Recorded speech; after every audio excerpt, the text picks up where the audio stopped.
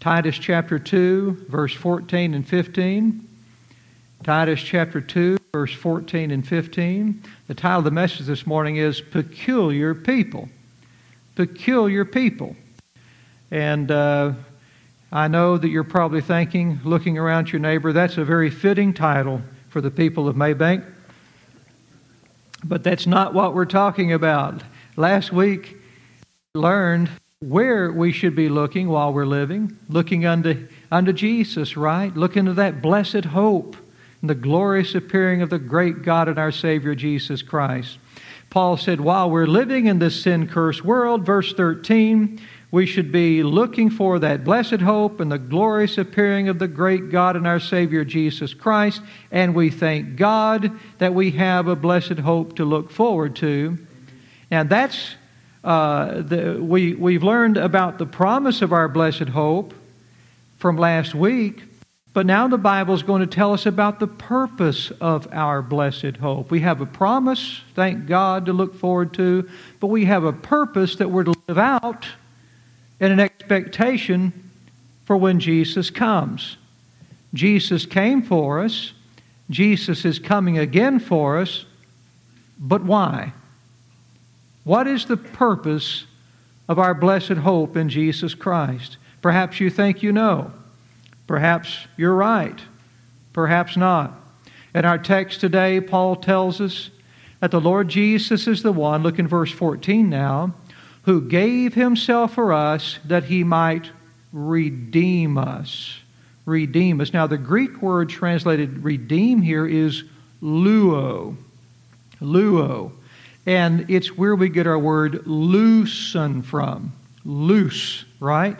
So, I love language, and it's very fascinating to study where our roots come from. But this word redeem in the Greek, it means luo, to loosen. And so we're thinking about here, when we're thinking about redemption and the New Testament aspect, we're thinking about loosening or untying and thus setting you free from the chains that bind you. You see, you were born into sin. Every one of us were. And because you were born into sin, you were born chained to sin. If you could picture chains up there, you were born chained to sin, chained to death, and there's nothing you could do about it. Every one of us are born that way.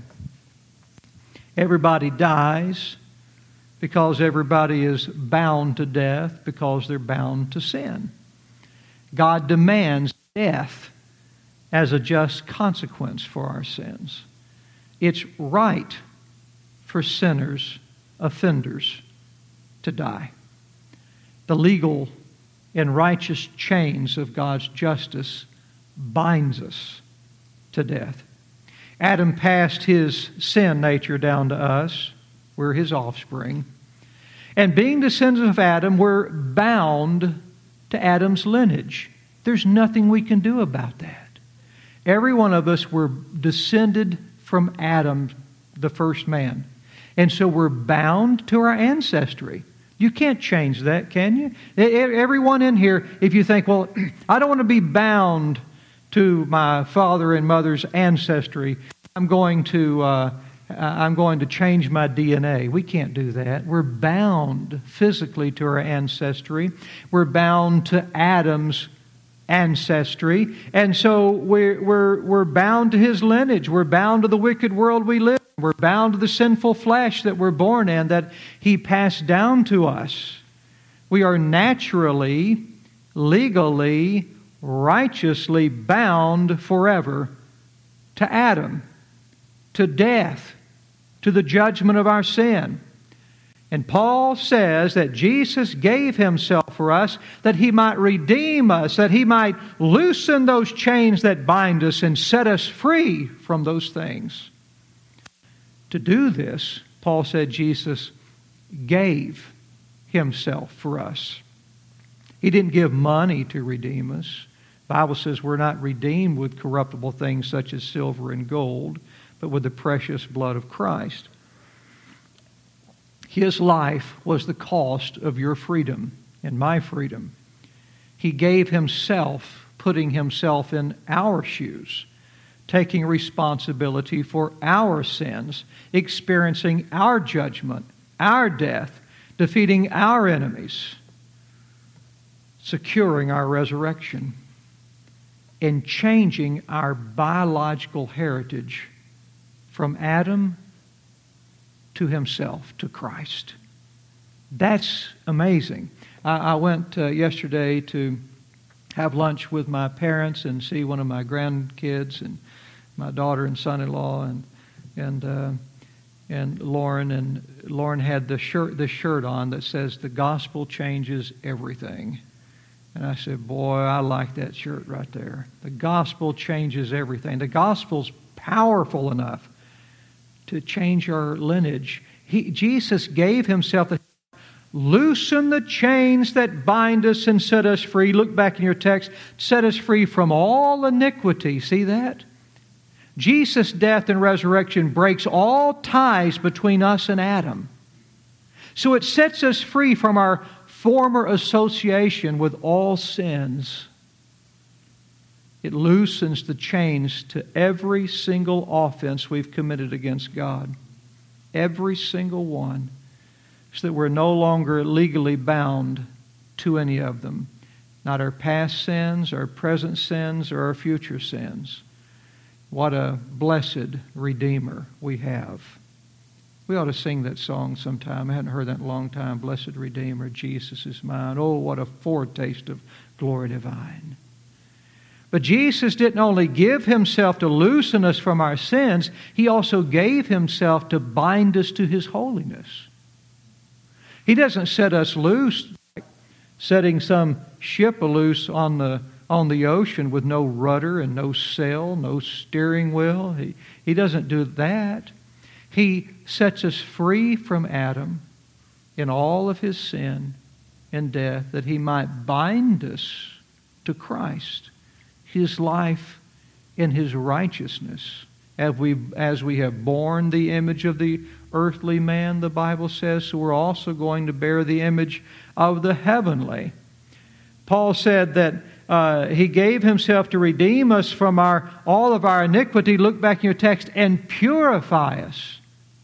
Purify us. Now there's a difference here between being redeemed and being purified. They're the same, but they're not the same. You see, Jesus gave Himself, and this is the purpose of the blessed hope. He gave Himself not just to set us free, but also to purify us. Not only to remove the chains, but also to remove the stains.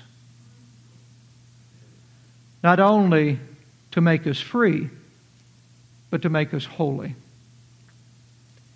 He redeemed us to purify us. Look back in your text. To purify us unto Himself. We were bound to Adam in impurity and the iniquity and death. And now we're going to be bound to Christ in life and righteousness and purification. The chains were loosed. And now, being bound to Christ, the stains will be gone.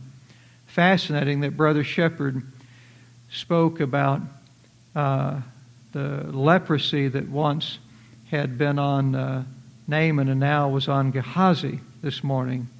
And that really ties in with our sermon today. But He did this so He could purify us unto Himself. That is, we're going to be pure toward God, living for Him, a peculiar people. Now, this word peculiar means different from the rest of the people. So that those who are still bound in Adam to his sin and to his death, those people who He sets free from Adam and joins to Christ, that they're going to be different from the people that are still bound over here. Jesus didn't come and die for you so He could set you free from the rest of the world, so that now you being free from Adam through His death and resurrection, you could be the same as the people who are still bound to Adam. Now what good would that do? If He redeemed you but left you the same as you were, still tied to Adam. That'd be no good at all. He came to redeem us, but also to purify us unto Himself, a peculiar people, different from the rest of the people who are still bound to their Adamic chains. When God put Noah and his family on the ark, do you know what He did with them? He made them a peculiar people. He said, well, I'm going to set you free from this world, and I'm going to make you different from the rest. You've got a different destination. You've got a different outcome. You're going to be a different people. Everybody else will die. But I've got special plans for you. And you know what? God had something special planned for you if you're one of His redeemed. If you're a believer in Christ, He wants you to be different from those who are unbelievers out of Christ. He wants you to be a peculiar people, special plans. Everybody else will remain forever bound to their sin and condemnation. But those who've put their trust in Christ as their Savior, they're going to be purified unto Christ. That's going to happen. All presence of sin, one day when our blessed hope comes, all presence of sin will be forever removed from you. Isn't that, man, can you imagine? As simple and easy it is to breathe. You don't even think about breathing most of the time. You just breathe in the background. It just comes natural. And one day, God's will be as natural to you as breathing. It'll be wonderful. All presence of sin will be removed, and we will joyfully forever belong to Jesus. Right now, we're like the Israelites who were in the desert. They're stuck right in between two places, the place they came from and the place they're going. That's why I wrote that book, Leaving Egypt. They're stuck right in between the place they came from and the place they're going. We're no longer in Egypt, thank God. We've been redeemed by the Passover lamb. We've been saved from our sins. But we're not yet in the promised land either. We're not yet living in the kingdom of God, with God ruling here on earth, who David was a type of. We're no longer lost in sin, but we're not yet sinless in Jesus either. We've got a lot of flaws still. So while we're here, while we're on our journey from one place to the other, our redemption from sin is so that we might be a people on earth who are different from the rest. People who are, look back in your text, zealous of good works. Christ gave Himself for us that we might eagerly be about God's business right here and right now. That's what zealous means. Like, I'm really excited about this. I'm really, this is something that I'm really into. I want to make sure and serve the Lord and redeem the time that God's given me here on earth. I want to put it to work for His glory and His kingdom. That's zealousness. I'm excited about it. Eager to do the work of God while we're waiting on our blessed hope to come. What are you zealous for? What are you really excited about? Excited about traveling? Excited about whatever? What motivates you? What inspires you? What drives you? What is your passion here on earth?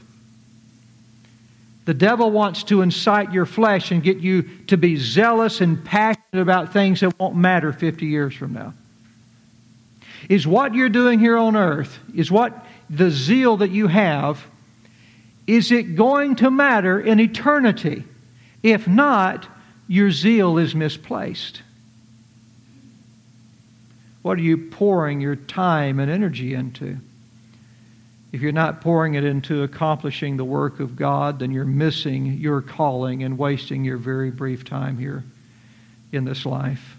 What's the purpose of our blessed hope? Our God and Savior Jesus Christ, Paul said, will come again one day, and when He does, He will appear, we read last week, in the glory of God. He will overcome our enemies. He will right all the wrongs that have ever been done, and He will make all things new. If you're taking notes, write down Revelation chapter 21, verses 4 and 5. Revelation 21, 4 and 5, which says this. It says, "And God shall wipe away all tears from their eyes." And there shall be no more death, neither sorrow.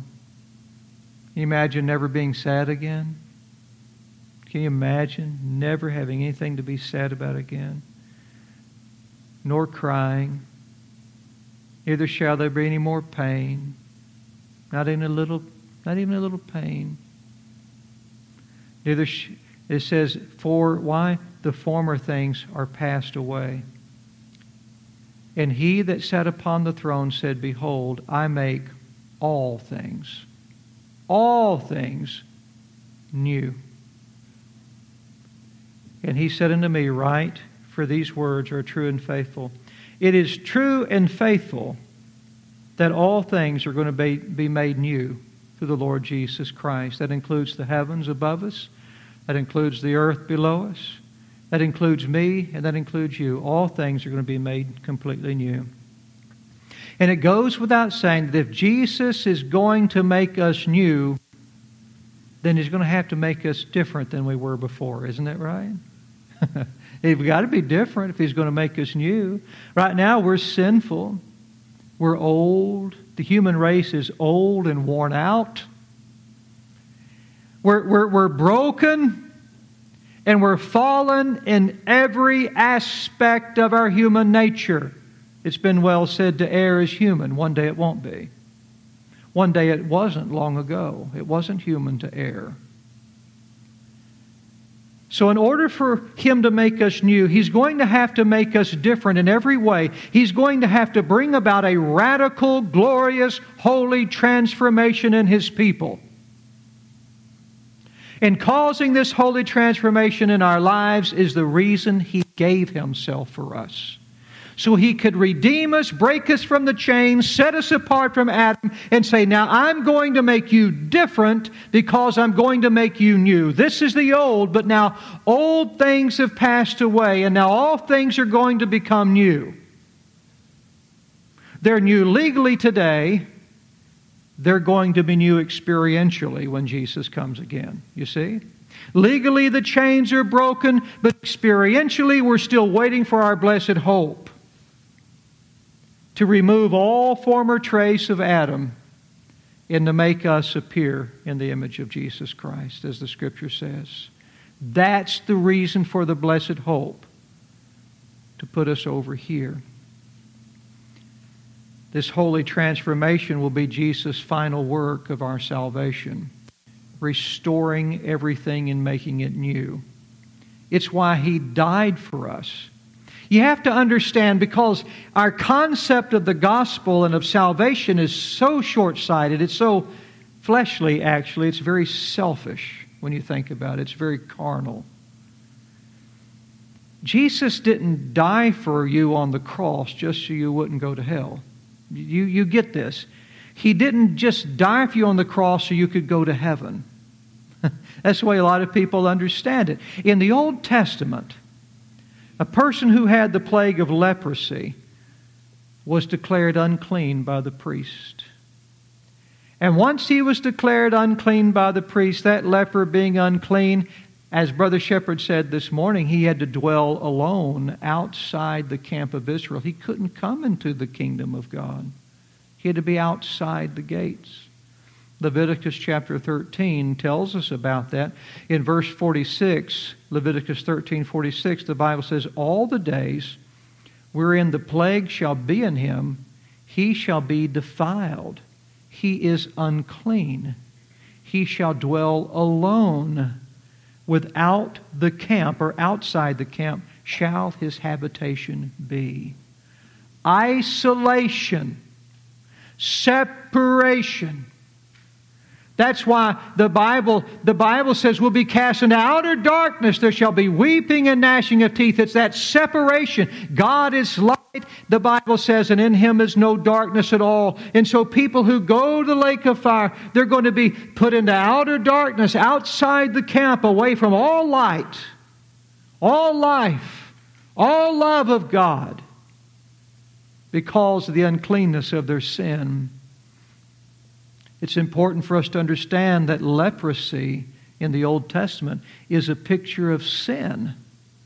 That unclean man in his flesh, he was inflicted by this awful disease, and in the same way, in our unclean, fleshly, Adamic nature, we're inflicted by the disease of sin far greater than leprosy. Leprosy can get the body. Sin gets the body, soul, and spirit. He gets us all. When the leper was put out of the camp and separated from those who are unclean, again, it's a picture of sinners being separated from the holy things of God. You can't enter in here, you'll pollute it. The Bible says when the kingdom of God comes and our blessed hope comes, nothing can enter into that kingdom that can defile it. So all of them have to go out. And perhaps someone's thinking right now, well, why would God use, or why would God need to use the illustration of a leper, a man with leprosy cast out of the camp, to represent sinners being cast out of God's presence into hell? It's because we don't learn things very well. We need graphic illustrations to drive things home to us when it comes to spiritual truths. People are spiritually weak. They're carnally depraved. And we need object lessons like this to help us understand God's love for us and God's purpose for us in the gospel. Under the Old Testament law, the leper could only enter that camp one way. And Brother Shepherd spoke on that this morning. And that's if the leprosy was gone, if it had morphed into such a way that the priest could deem the leper clean. Once the priest could declare the leper clean, then he could come back into camp. That's the only way. Now suppose you were that leper. Suppose your body was inflicted with sores and you had all kinds of diseases and there was nothing that you could do to get this leprosy away from you. And one day somebody came to you and they said, I have good news. I have very good news. There is a priest in Israel who has compassion for leprous people. And that priest is willing to declare you clean and let you come into the camp. That sounds pretty good. But there's one caveat about the good news. The only problem is the priest couldn't make you clean. He could only declare you clean. So you'd still have the leprosy. Your body would still be eating away. You're still going to die from the disease. But the priest will wave his priestly wand and say, I declare you clean. And by that formal declaration, he then lets you into the camp, and finally you're in the camp with everybody else. But you're still dying of leprosy. You're just in the camp. So the good news was you would be considered clean and allowed into camp, but you'd still be actually unclean with your leprosy. On the other hand, suppose there was a priest that had the power not only to declare you clean, but he had the power to make you clean, to remove all leprosy, every last bit of it, so that your flesh would be new again like that of a little child. Fresh, new skin. And somebody told you the good news about that priest. So, hey, I've got good news. I've got a priest that will make you clean. And once you really are clean, then he'll declare you clean. And then you can come into the camp. Now, which of the two messages would appeal to you?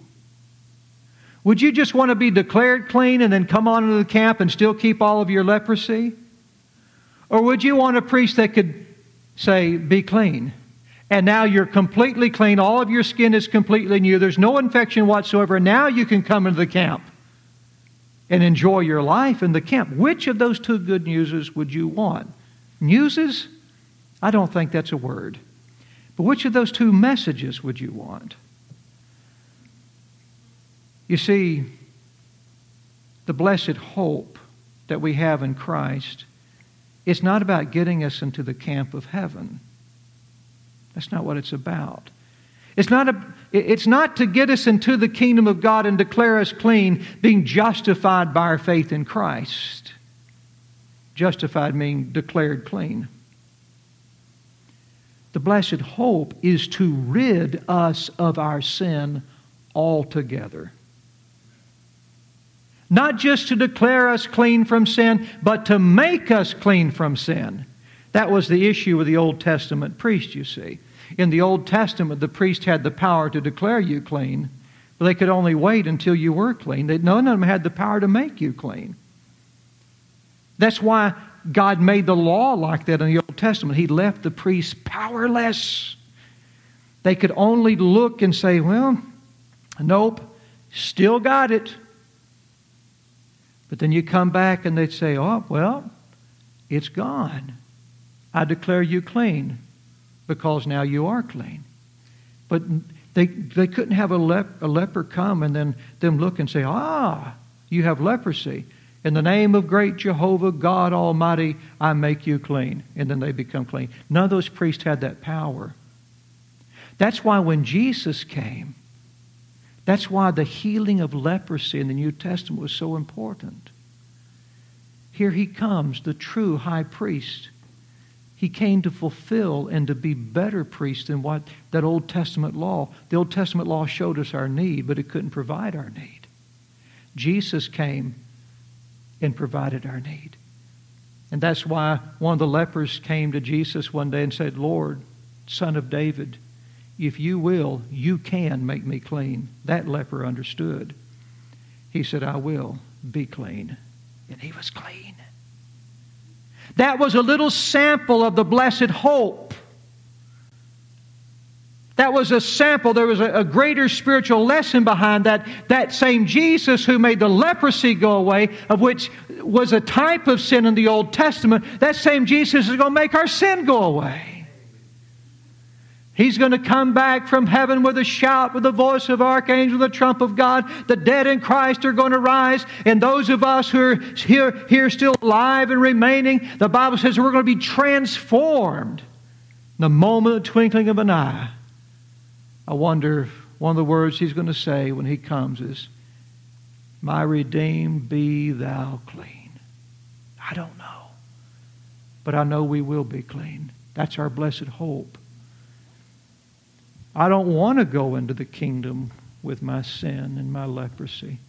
I want it all gone. You see, the purpose of our blessed hope for the here and now is that Christ might redeem us and purify us. Paul didn't want us to miss our earthly calling right now. He wanted us to grow in our purity from sin, to live as much on earth today as we shall one day when Jesus comes again. God wants us to live like the Jesus we're going to be, not like the Adam we once were chained to. You see? And he says now in verse 15, he tells Titus, these things speak and exhort and rebuke with all authority. He's saying, speak these things, tell the people, let them know what the blessed hope is for. Exhort, encourage the people that they may be zealous to do God's work today.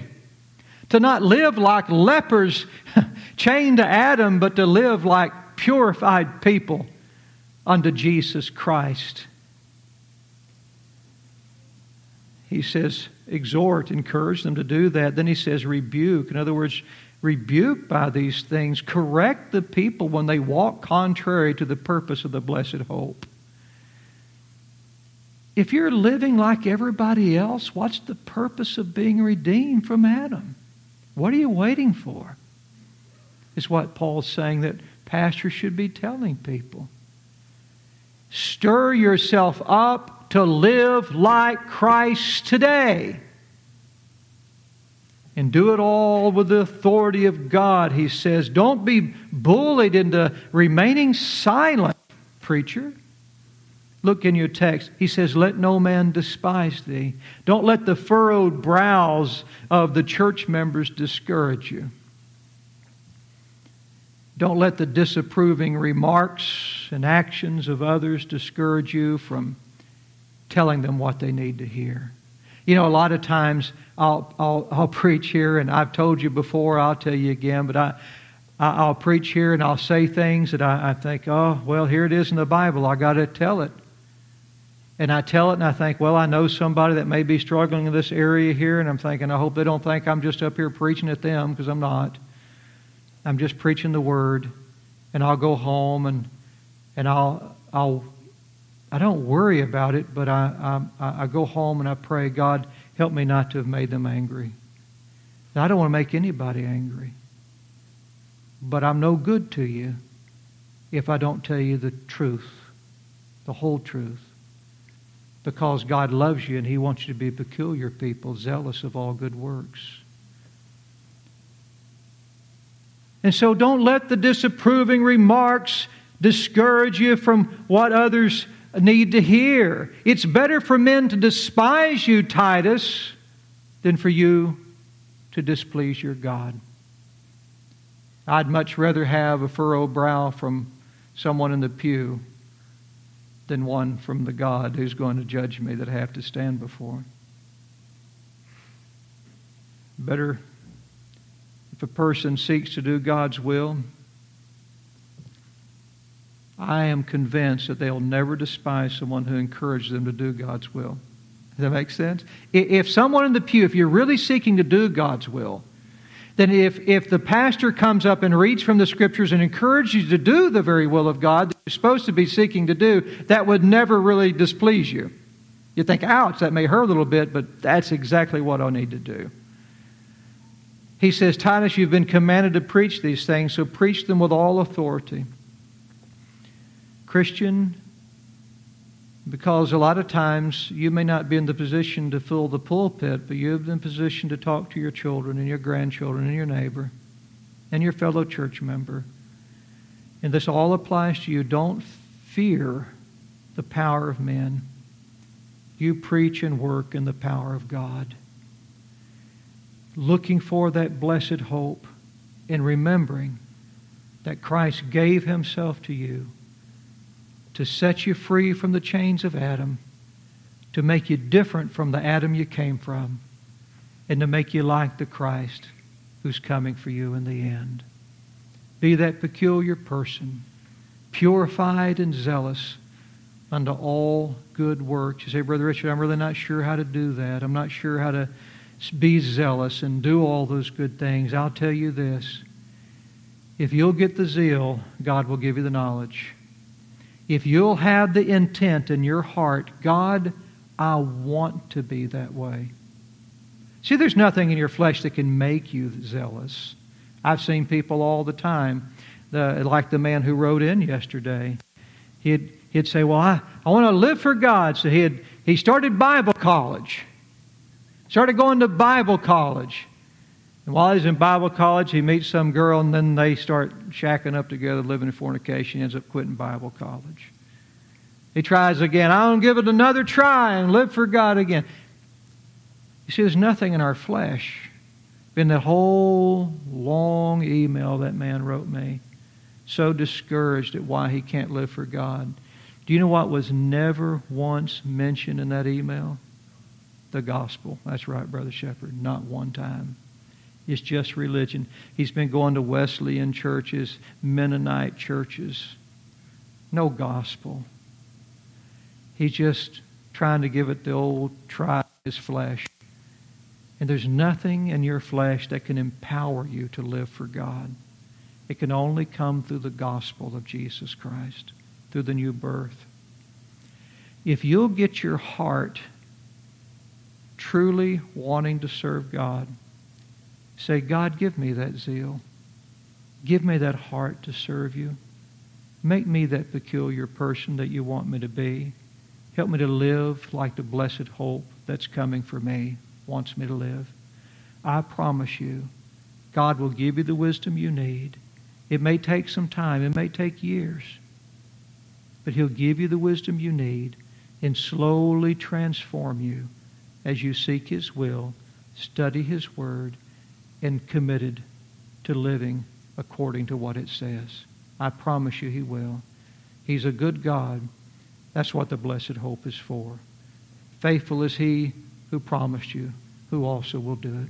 Heavenly Father, we come to you this morning. We thank you for these precious people. I thank you, Lord, for each and every one who took time out of their day to come here and to hear your word. Thank you, Father, Lord, for being such a straight shooter with us, Lord. Not cutting any corners, Lord, but being so plainly spoken to us in your word. Thank you for the blessed hope. Help us to live for that purpose, to be the peculiar people you want us to be. I pray for each and every person here today to know and experience your perfect will in their lives, and that they will not waste the short life you've given them. Oh, I pray it in Jesus' precious name, Father. Only one life so soon will pass. Only what's done for you will last. In Jesus' wonderful name I pray. Amen.